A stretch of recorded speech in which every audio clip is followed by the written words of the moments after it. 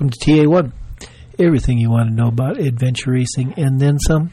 I'm your host, the legendary Randy Erickson.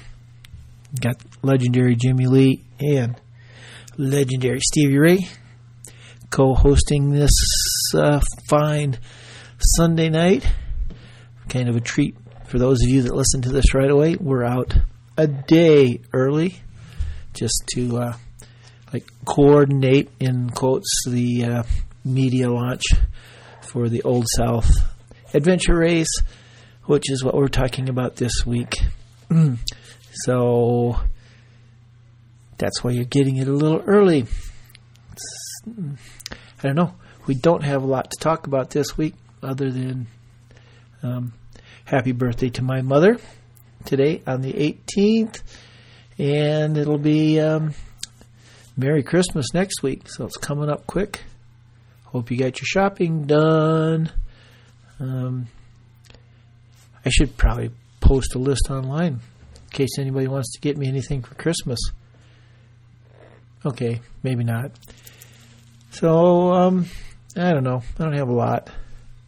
You know, some of the real podcasters in the world can sit here and talk for 10 or 15 minutes, and then you just have to fast forward through the introduction. Mark Maron. So, let's go. Let's talk to Walker. And I don't mean Walker, Texas Ranger. So, I didn't even say that in the whole podcast. I thought I'm pretty good about that. So, enjoy, and I think you're going to find this might be a really cool race. So go fast, take chances, and think about Louisiana next November. Thanks for listening. Bye. Hey, Randy. Hey, you're there. How's it going, man? Pretty good. How about yourself? I'm doing well. Doing well. I appreciate you. Offering to do this. Well, I'd say it's my job, but to be a job, you have to get paid, right? No, actually, it's very interesting. There's 3 or 4 new races or series coming back next year, so I've kind of it's become a little bit of let's get these quote unquote new people and see what they're all about. New to me. Apparently, it's not new to you. So, I hear you. Yeah. No, there's there does seem to be a kind of resurgence taking place. Yeah, I think so, and feels that way. So, let's start this way. Why did you decide there needs to be a 3-day expedition race in Louisiana, Mississippi, that area? Well, so, to give you a little bit of background on myself. Which is perfect. If you just talk for an hour, I'm happy. And so is everybody else. I can try. So, a little background on myself is that I started adventure racing in 2004, and just like most people started, it was real small sprint races, 2.5 to 5 hours, and quickly just got immediately. I knew it was what I wanted to do. It was like, man, this is it. And I was pretty young at the time. I was in college. And so, I had weekends available, and I did, maybe 10 a year, sprint races and upwards of overnight and things like that. Mm-hmm. But for quite a few years, I kind of stayed in that realm. And most of the races I did were put on by Dave Polito at the time, and he was really doing really well in the Gulf Coast area, and he had the business Gulf Coast Adventure Racing. And, in its heyday, they would have 100 teams or 95 teams at races. And so, that's when I guess you would say was the golden age of adventure racing in the mid 2000s. Yeah. And then, the downturn happened, and, I got older, and but before that happened, I ventured off into doing multi-days and 36-hour and 72-hour and onwards and upwards of there. And in 2013, I went to the Patagonian expedition race. Okay. And then since then, I've kind of grown. What I do is, as race director, I put on ultras and trail races and paddle races, but I've never taken my hand in the fold of putting on an expedition or an adventure race. But I have probably 100 races in my belt that I have race directed, up to 100-mile ultras. Mm. So, and paddle races. So I have a lot of the experience from different fields, but not all meshed into one field.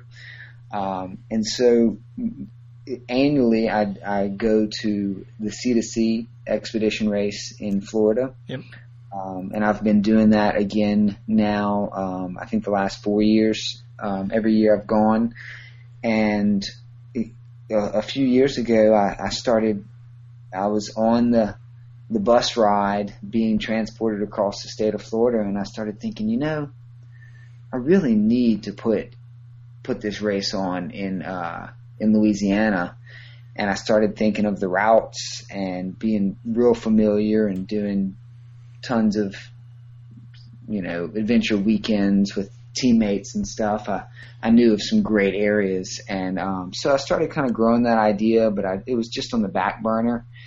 And then this year I started researching it more and more, say 6 months ago, and putting in a lot more work into it, and started looking at dates. And I told my wife, I said, I'm going to put on an expedition race. And I think she probably had a mini heart attack, because I always have these grandiose ideas of different races, and I've made some amazing races happen in the area.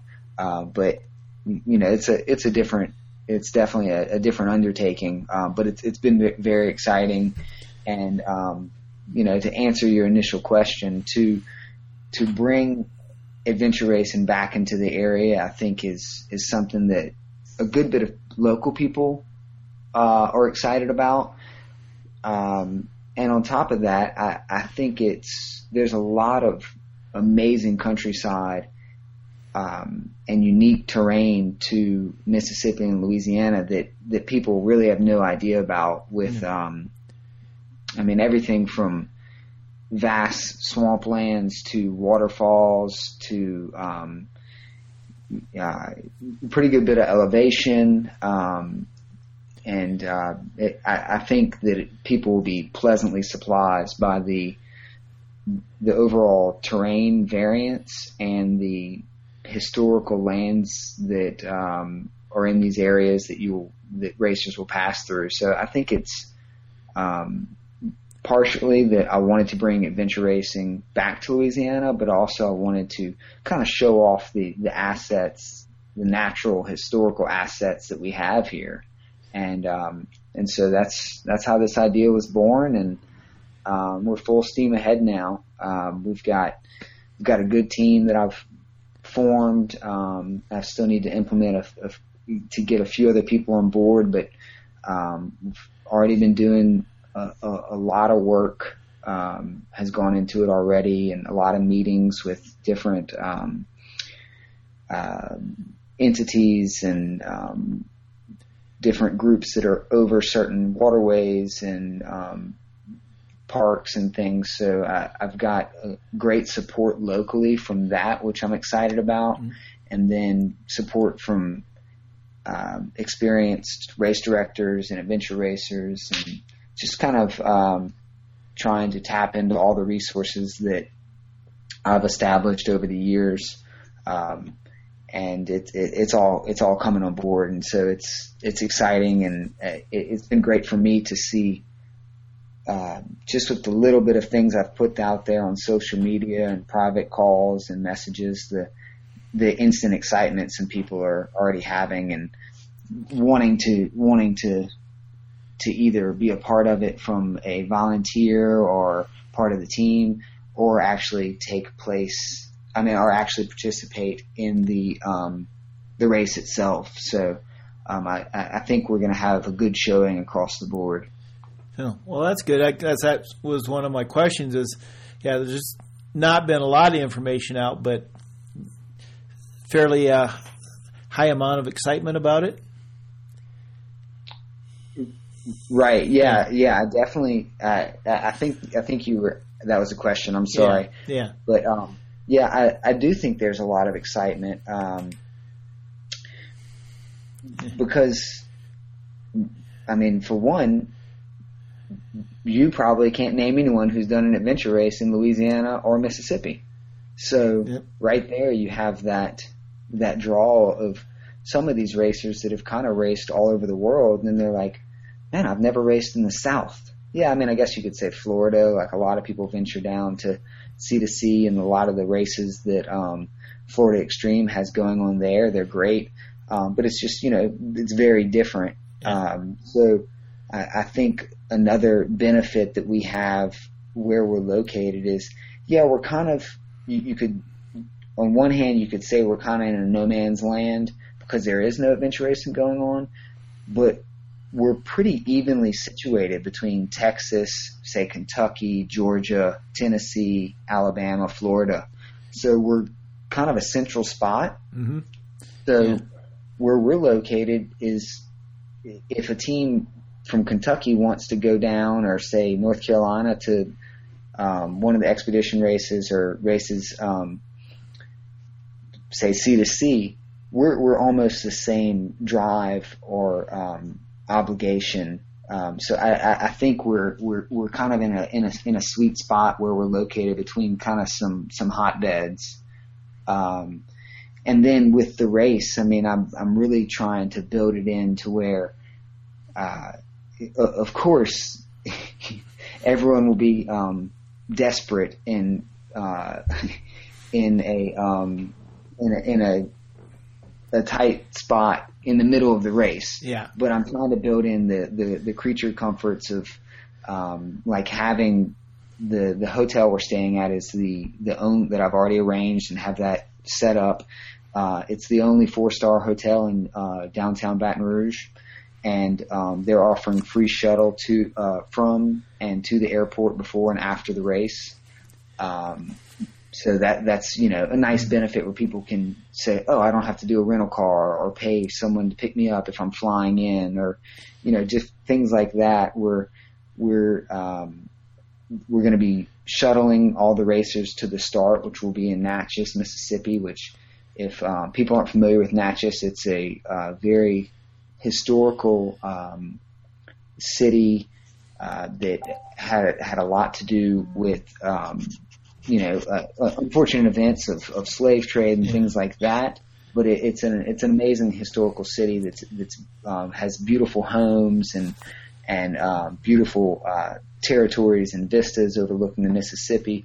So we're excited about kind of bridging that link between Natchez and Baton Rouge and racing throughout that area. And besides the benefits we have of, say, shuttling to the start, getting all the racers there, after the race we'll have a full Cajun meal banquet, with prizes and awards and all that you would expect out of an expedition race. Yeah. So basically, it's just saying that we're trying to provide those things that people want to see when they go to an expedition race, that they're not, say, finishing their race and saying, well, man, that was a chicken breast and some vegetables. We're going to feed your belly. We're going to fill you up and make you have a good time, and hopefully execute the course to where it's complete, and racers will be able to navigate, but at the same time be challenged to find those checkpoints and advance along the course. Yeah. Sounds good. All right. Let's start here. Okay. It's obviously you have to have a good race, but Right. you've put on a lot of races. How important is all those other little things like shuttles and good meals to the? Can that make or break a race from your perspective as a race director? Can it make or break a race? I mean, you got. Let's just assume all the races are good. The race part is it all those extras that make the difference in a really successful race? I would venture to say it's kind of. You could look at it both ways, and I would answer that yes or no. All of the above. Yeah. So in my experience with hosting races in Louisiana, most races that are successful go above and beyond with the food they provide, the experience after the race, the flair. When I've gone, and this isn't at all races, but I've gone to races, paddle races, say in Texas or some other areas, to where racers, after they spend $100 on a race, are then asked to spend $5 for their meal afterwards. And I've kind of thought that was crazy, because in Louisiana, you're expected to provide that. And maybe it's the what we're adapted to, or just moved towards, because we have so many festivals and events, is that it's almost expected that you provide the flair, like I was saying. Now, would it make or break a race? I wouldn't say it would make or break it, but I know that a lot of people, expedition racers especially, they're putting out a good bit of money, and they're budgeting, and so they're looking at, well, okay, if I have to fly in, then now I've got to pay a shuttle, I've got to spend money on a meal after the race, I have to pay a shuttle back to the airport.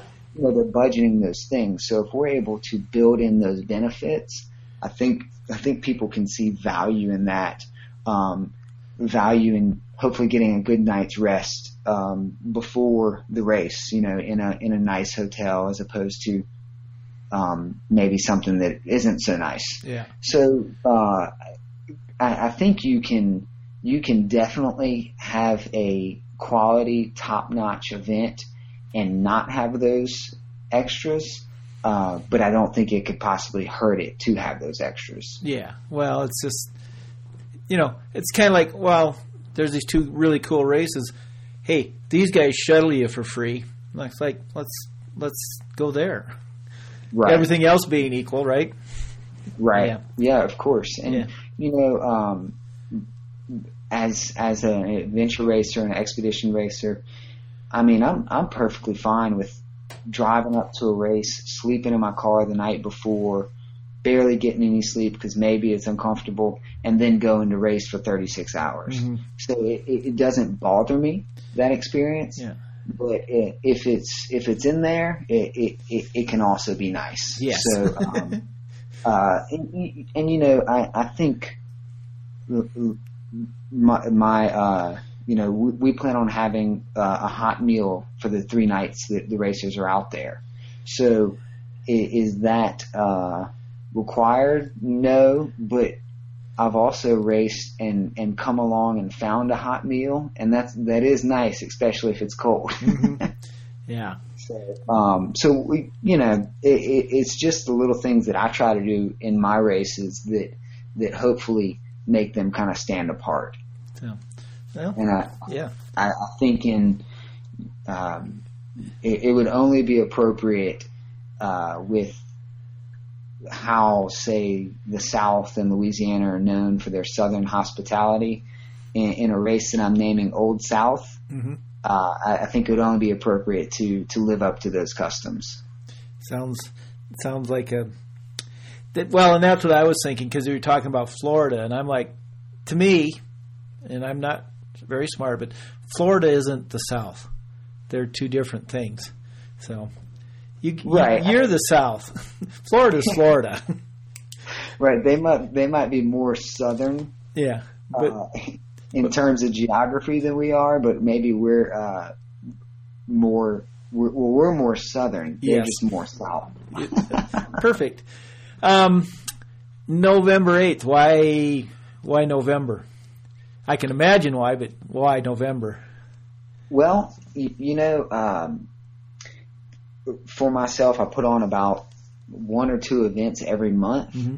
And really, October was not possible. I already put on 3 events in October. Yeah. And so this was really the weekend that I found that worked the best with my schedule, with existing races, and really we have mild winters. Yeah. So right now, I walked out of my house with a hoodie on a little while ago to drive into Baton Rouge, and it's probably 65, and I was burning up. Yeah. I thought last night it was freezing. So you just don't know what each day is going to bring. Yeah. So I think it's kind of perfectly situated towards the end of the year. We have mild winters. November is not typically a super heavy rainy month, and it just seemed right with existing schedules. And there's not many races in November in the United States, due to the fact that I think that where the majority of your races are, say in Pennsylvania and areas like that, you don't know what you're going to get. Yeah. And the unknown of having a snowstorm causes people not to want to put on a race. Exactly. So I think it's at a very good time, in my opinion. The water temperatures, say, of the Mississippi, are not excruciating cold. I think it's typically between 52 to 54, so it's pretty chilly, but it's not beyond the realm of survival. Yeah. So it's not going to be wearing a pair of shorts and a top for the whole race. There's going to be have to put some thought into the weather and what it's like, which I think makes it interesting. Right. In the areas we're racing, the average temperature, daily temperatures range between 47 and 71. So a lot of people will wear shorts. Yeah. The whole time, possibly, And now, obviously, if you dip down into the low 40s and you're on the bike, you're probably going to want, some tights on. But it could very well be. I mean, sometimes Thanksgiving and Christmas in Louisiana, it might be 80 degrees. So it's going to kind of vary, honestly. But the historical average, 47 to 71. Well, that's not bad. That's livable. Right. That's fall. So my uneducated guess, or my first thought about this race would be, there's got to be a lot of paddling. So right. Is there going to be a lot of paddling, or is it going to be fairly equal in all disciplines? It's not going to be equal. I would say equal time, most likely, but the actual distances won't equal. Yeah. I'm looking at depending on the finalized race route is not there. I've got a million options in front of me. That's kind of the fun part, right? Figuring it out.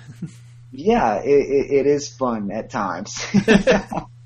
And then it's a little overwhelming when I have a list of 50 different spots. So but what I'm looking at, the different options are probably around 60 miles of canoeing.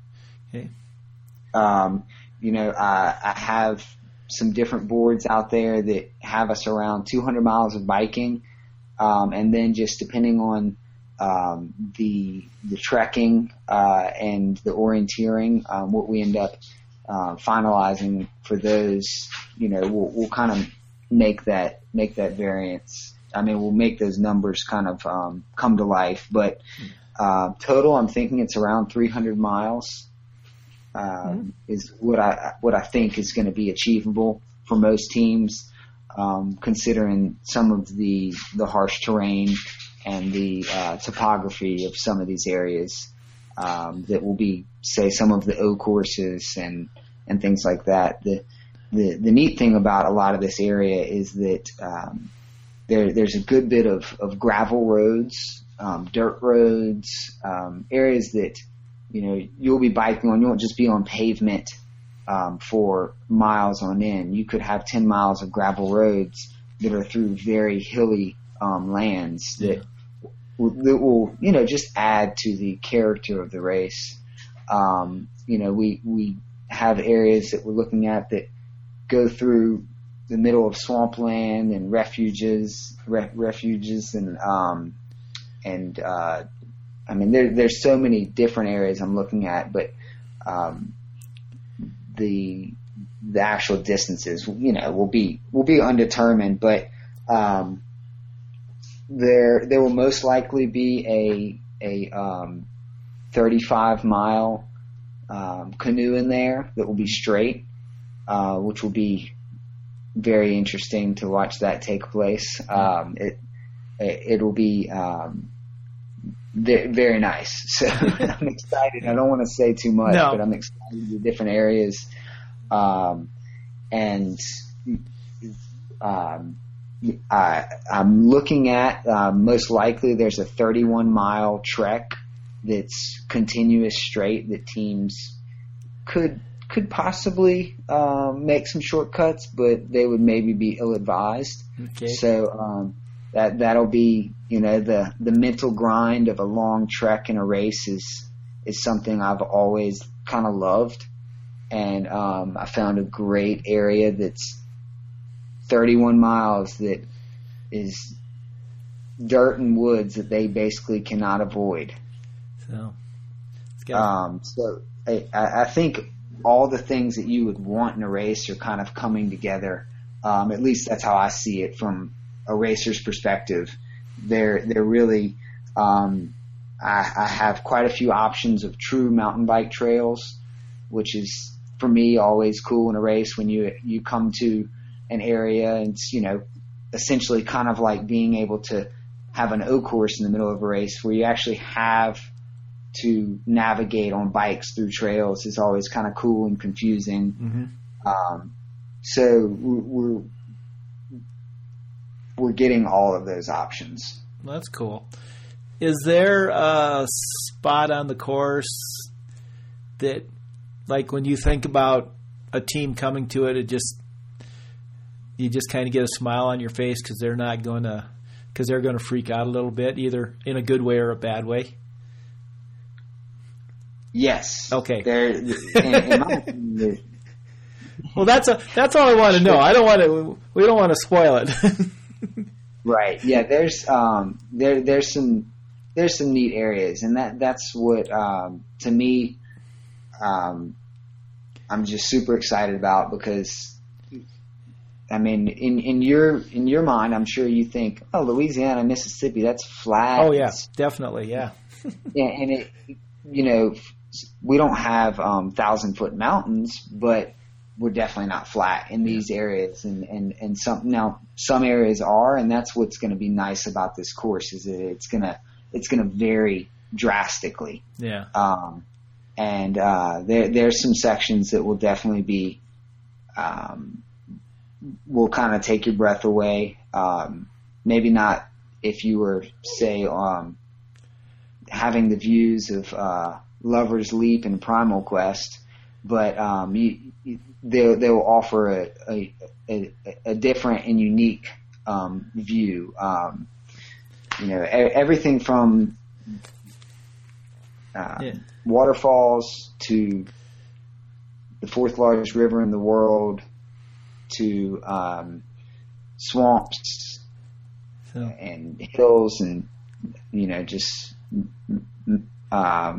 drop-offs and giant little gullies, and there's going to be options all around. I'm also looking into having some rope sections out there. I'm not sure if I'm going to do that or not, but that is a possibility that we will have ropes on the course. Yeah. Well, that's nice. But I will say, I spent 8 hours at Lover's Leap in last Tahoe, PQ at Tahoe, and it kind of ended up looking all the same after a while. So don't discount the look, what it looks like, how nice it looks in the middle of a forest in Louisiana. Right. No, that's what I was trying to say. Yeah. You might not have those giant vistas, but we have our own unique topography and land and scenes that are just as beautiful in their own way. Absolutely. So obviously the race is point to point. Is it they're going to be optional points, or that's kind of a thing nowadays? Is everything mandatory? Are you going to have optional, or have you decided that? I haven't fully decided. I'm kind of up in the air for that. One thing I will not do as a racer that wants to see adventure racing grow is I will not, out of all my power, I will not just take a team out the race. Yeah. I will try to cut them to where they can keep racing and advance along the course. Say they're 6 hours behind and we're a day in. I'm going to try to cut them out sections because that only in my opinion, for a race like this that's not, say, a world championship, I don't need to they can finish unofficially. Yeah. I don't need to rip them off the course and give them a bad experience. Well, I think that's really, really important. Right. Every team crosses the finish line, one way or another. Right. I mean, that's just. Yeah, and I really think we're going to be able to make it work to where there's a relatively quick finish window by doing basically what I said. Yeah. And that way we're able to have an awards banquet afterwards. We're able to, have that camaraderie and stories. That's the struggle of expedition races, say that go on for 5 days, 6 days, 7 days, 10 days. You get multi-days ahead of teams, and then you're maybe not even able to see these other teams afterwards. So I'm going to try to, as much as I can, to keep that finish window tight so we can all enjoy a great Southern meal at the finish and tell those stories and revel in our experiences. Yeah. Can I make one suggestion for the Yes. finish? Don't have a band.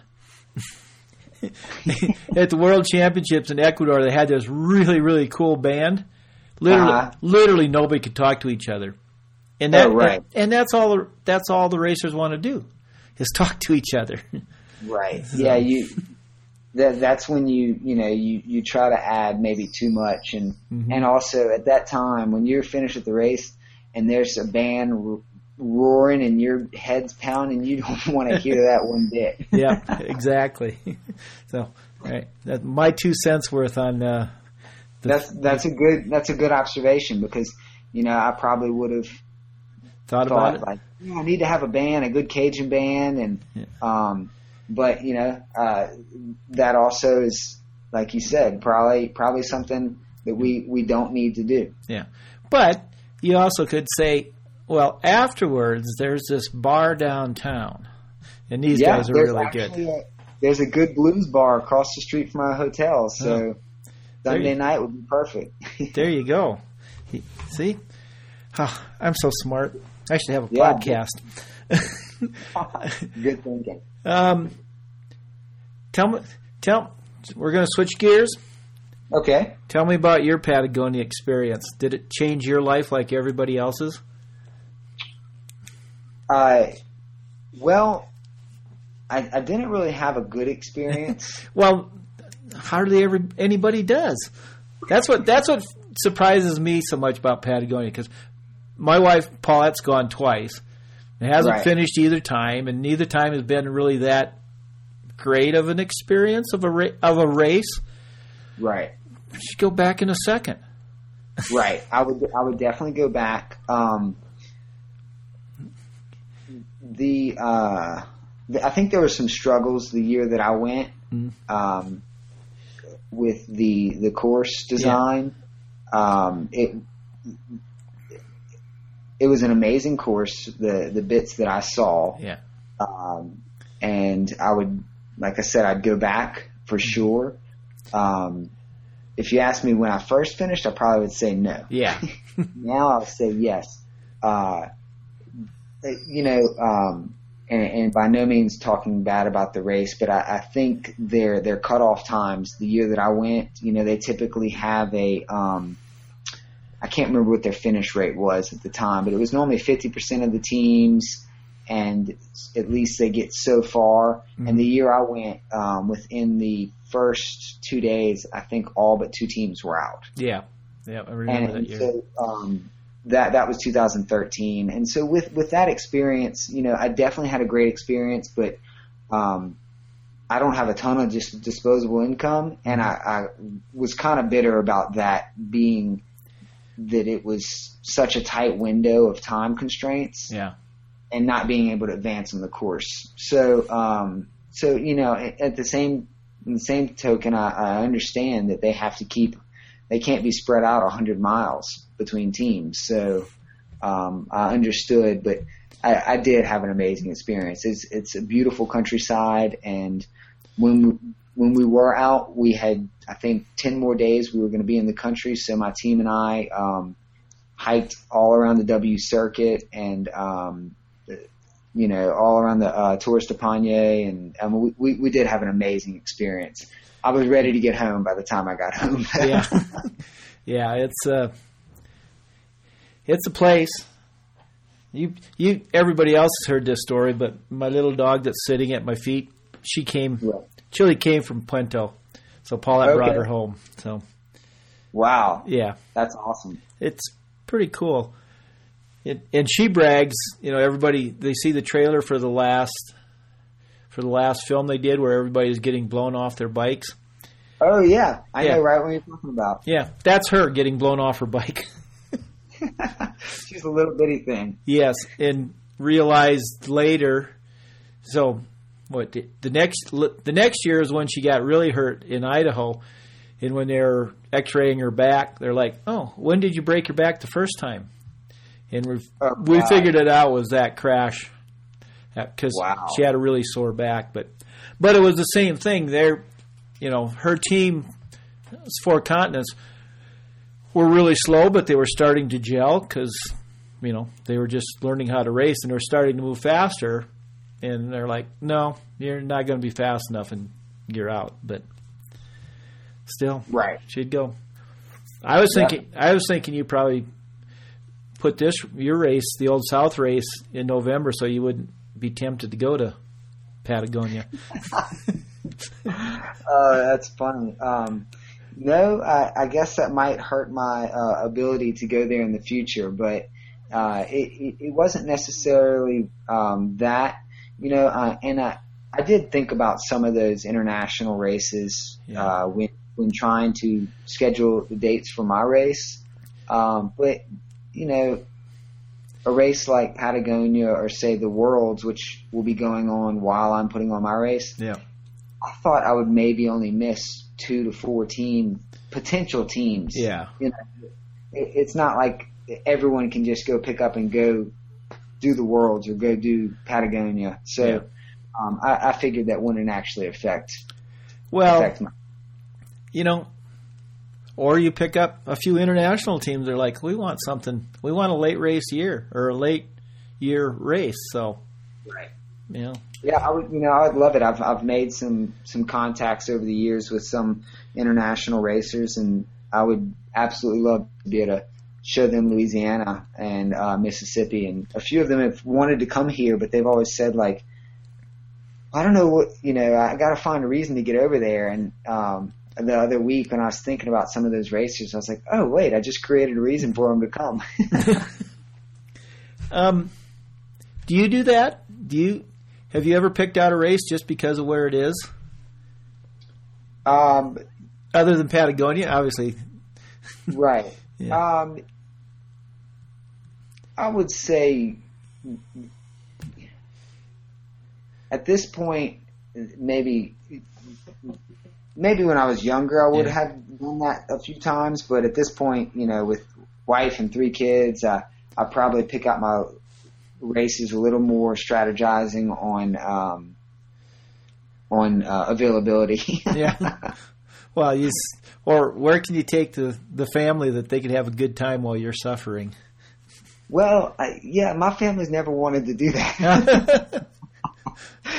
I'm like, y'all want to come to this race? And they're like, no, you go have fun. Yeah. So, I think that they would, there would be a chance of that, but I get into race mode, and I'm probably pretty turned off whenever I'm in the midst of all of that. Yeah. So, whenever I maybe go do a ultra or expedition race or 100-miler or something like that, I do definitely search them out as to what they are.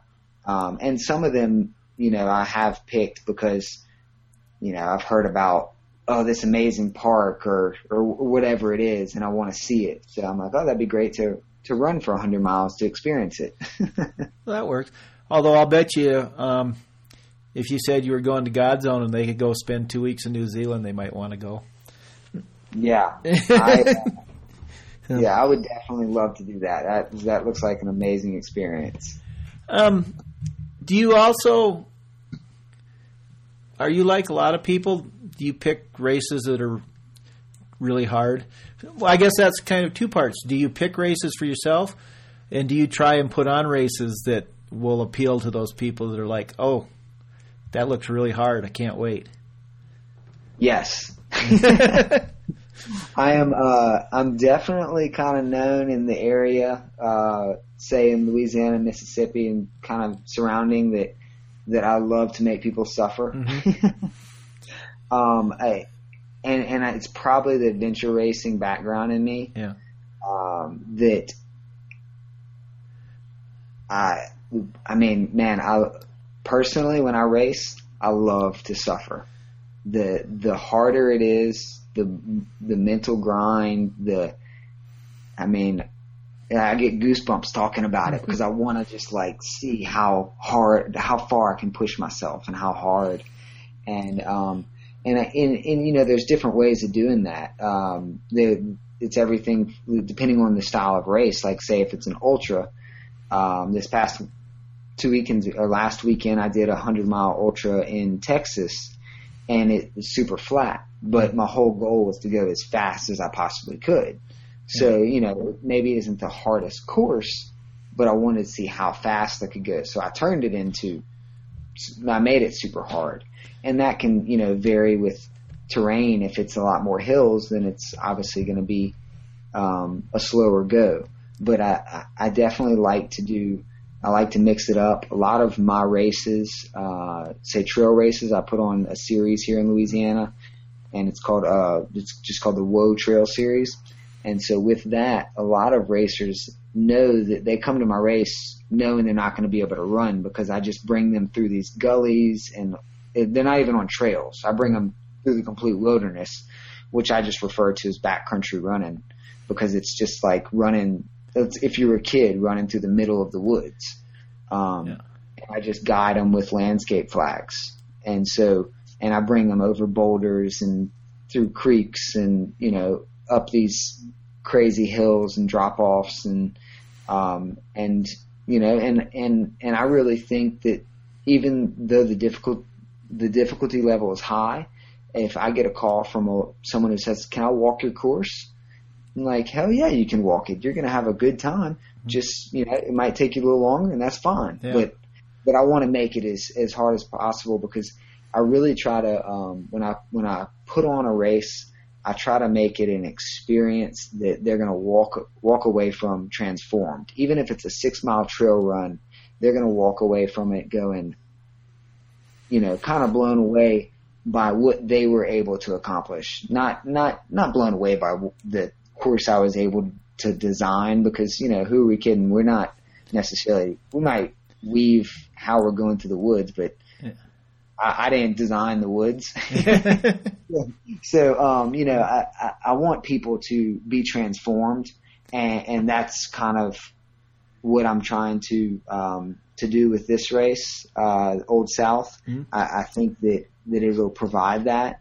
And, I think that we have enough areas that we can, have this race turn into an annual event to where it's, over and over and over again without repeating too much, and really, get people, help promote adventure racing. At the same time, bring adventure racers into this area, mm-hmm. and give people an amazing experience. Well, I think it sounds fun so far, but I have a redneck question. Can I ask it? Yeah, you're not going to offend me. So, have you ever run across maybe some sort of distillery while you're running in the woods? You mean like moonshine? Yeah, if you want to use that term. Maybe right. Something that they don't quite pay all the taxes and I haven't, but okay. That would be funny. I wish I had. I got into watching that show Moonshiners a few years ago, and they had, or I think the second or third season, they had some moonshiners in Louisiana, and I remember thinking, like, man, I wish I came across that sometime. So I haven't actually seen that, but there are a few unique distilleries in Louisiana that have popped up the last few years, although they're in metropolitan areas. Okay. All right. Suggestion number 2 for your race, and I'm stealing this from Cowboy Tough. You need to have them have a shot of moonshine, the racers, somewhere during the race.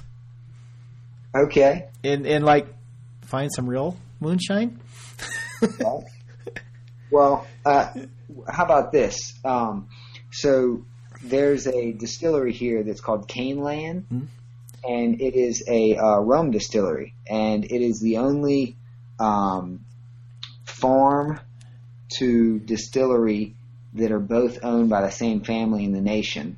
And actually, my family has a lot of cane land, and our cane is milled and milled at their mill. So we could probably have actually, if we decide, if the course runs through our property at different times, which it might, that could actually be the maybe get a shot. Room. Perfect. So I'm not opposed to it, but that would be a unique thing to do. That it would actually be from property that the people are running on. Well, it is. I mean, that's what they would do in Wyoming. Is they had Wyoming whiskey, and a couple of the years it was, they had it in, 100-year-old bar in Buffalo, and so it's if it fits in the flow of the race, because there's nothing worse than just jacking something in a race just to have it. But yeah, right, yeah. There's my. I feel fulfilled. I've made 2 suggestions. Yeah, that's great. Any suggestions? We're definitely open to that. We want to, we want to aim to make whoever comes to race or experience it or be a part of it feel like that what we've put out there is a good product. By no means do I want to host a race and have people disappointed. That I would be in the wrong business if that's what I was aiming to do. So I think we're going to be able to execute everything like people would see fit, and everyone will walk away with a good experience, and hopefully people are not lost on my accord, but on their own navigational mistakes. Yeah, that's on them. So just a couple of more questions, unless I have more. So, Woe Racing is obviously Walker, Higgins, what? Outdoor Adventure. Outdoor Adventure. Maybe right now it's in a tie for the best name for a race company. Really? Well, in North Dakota they have Eastern North Dakota or Endurance, right. So it's End Racing. So they have all these end. Right. So, but Woe is a pretty good equal. I appreciate that. I got to give my friend Jason Jeffers credit on that.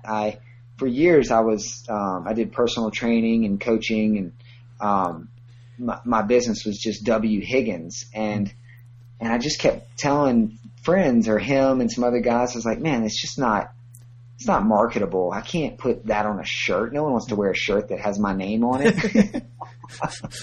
And he was like, he texted me one afternoon. He was like, what about Woe?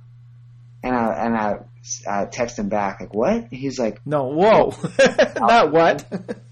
Yeah. And I was like, oh my God, that's it. That's perfect. I was like, and also all my races are kind of known as being edgy and a little extreme. So I was like, it's absolutely perfect. So I appreciate you recognizing that. Yeah. And I also got to say that Walker is a Louisiana name. Yeah. And it's pretty cool. I've only met a couple of Walkers in my life, but my family is kind of unique in that they all use family names from way back when, and pulling old last names, and so I was named after a grandfather. So, well, technically I was too, because my grandmother's maiden name was Randall. So, okay, we have that in common. Yeah, very nice. Yeah. So, anything else about the race we haven't talked about? That. Just to say that it's the meetup location is in Baton Rouge. We're going to bus people to Natchez, and they'll have 3 full days racing through basically every bit of land you can imagine, and finish in Baton Rouge, Louisiana on November 11th, and guaranteed to have an amazing time. Yeah. So I really hope that whoever is considering it will contact me, and I'd love to, get them on board and have them come in and just show them what amazing countryside we have in Louisiana and Mississippi. Yeah. And when you're listening to this, because I'm going to put this up tomorrow, which is like a day earlier, but if you're listening to it, I put it up today. But registration opens on the 18th. So, right, which is the day this will go up. I don't care when you're listening to it. So, right, you can go get signed up. You could, if you're really quick, you could be the first one to register. That's right. Yeah. With that in mind, the registration, we thought about the pricing, and it's $550 a person. And if you didn't get our email or see the stats, that you have free shuttle, you have a 4-star hotel for the night before, shuttle to the race start, and free shuttle to the airport when you're finished. We also have arranged for a butler closet / conference room that will be secured while we're racing to store all your gear. So we're making sure that all questions are addressed, and it's a well priced race. There are some stair step price increases, but I think we have about 2 months at this $550 level, and then it increases to $600, and then I think the last month it's $650. So that would be like September or October of next year. Yeah, which seems like a pretty fair price to me. That's a good value. Do you have a cap on number of teams? I was actually looking at that today. I put a pretty wide range of teams out there, and this is probably something else I should have said, but I have every division from solo to 5-person teams. Okay. You know, and with that, again, something else is we're going to supply the canoes. Unless addressed with me, you need to supply, you know, your own paddle gear, and obviously you need to bring your own bike. But with team numbers, overall numbers, I'm not exactly sure what it'll be. It'll probably be 30 teams. Okay. But that also depends on, say, if I would happen to get 3 5-person teams, that may kind of change the actual numbers which are allowed. Yeah, you'll instead of teams, there's probably going to be just a number of racers that are allowed, whether teams or solo or right. Like I would probably, you know, projections of what I'm kind of projecting. I think that I'm hoping we can get to about 60 participants, but you know, I could be blown away and have 100. So if we're at the point to where we're possibly having to turn away teams, I think we're in a really good situation. The main thing I want to do is put on the best quality race and not sacrifice that quality for, say, a potential, you know, another team coming in. I want to make sure that every racer has a good experience and that my staff is large enough to where we can accommodate that without taking on too many teams. Yeah. Well, okay, this might actually be the last question, but okay. Allowing soloists in a 3-day race, kind of different. Yeah, you know, I've seen that in a few races, and I think we're going to have enough checkpoints to where we can monitor their awareness and ability. Yeah. And obviously, the soloist will be tightly screened. Yeah. It definitely won't be, say, you know, for this race, I want to build it to where it'll challenge advance, but I'll also, you know, you don't have to be a world-class paddler or expedition racer to participate. Mm-hmm. But if you're a soloist, you got to have a whole different kind of level of game. Yeah. So and that would make, yeah. I know that would make me nervous going to race a 3-day race by myself. So, well, honestly, I think it's kind of cool. I'm assuming you do that because you'd like to go do a 3-day race solo. So, isn't that how race directors are? They want to do something and they can't, so they just put it in their race. Pretty much, yeah. I would like to do that sometime. Yeah. So, well, you know, if it works out here, then you have a whole new category for races. Yeah, that's right. Maybe so. All right. Well, it was fun to meet and talk with you and learn that you're going to make some people suffer next November. Yes, definitely will. It was a pleasure, and you know, I definitely appreciate all you're doing with your podcast and contacting me and wanting to help us promote Old South XPD. All right. Well, thanks. So, okay, Randy. Thank you so much. We'll be in touch. Take Thanks care. for the chat. Bye. Bye-bye.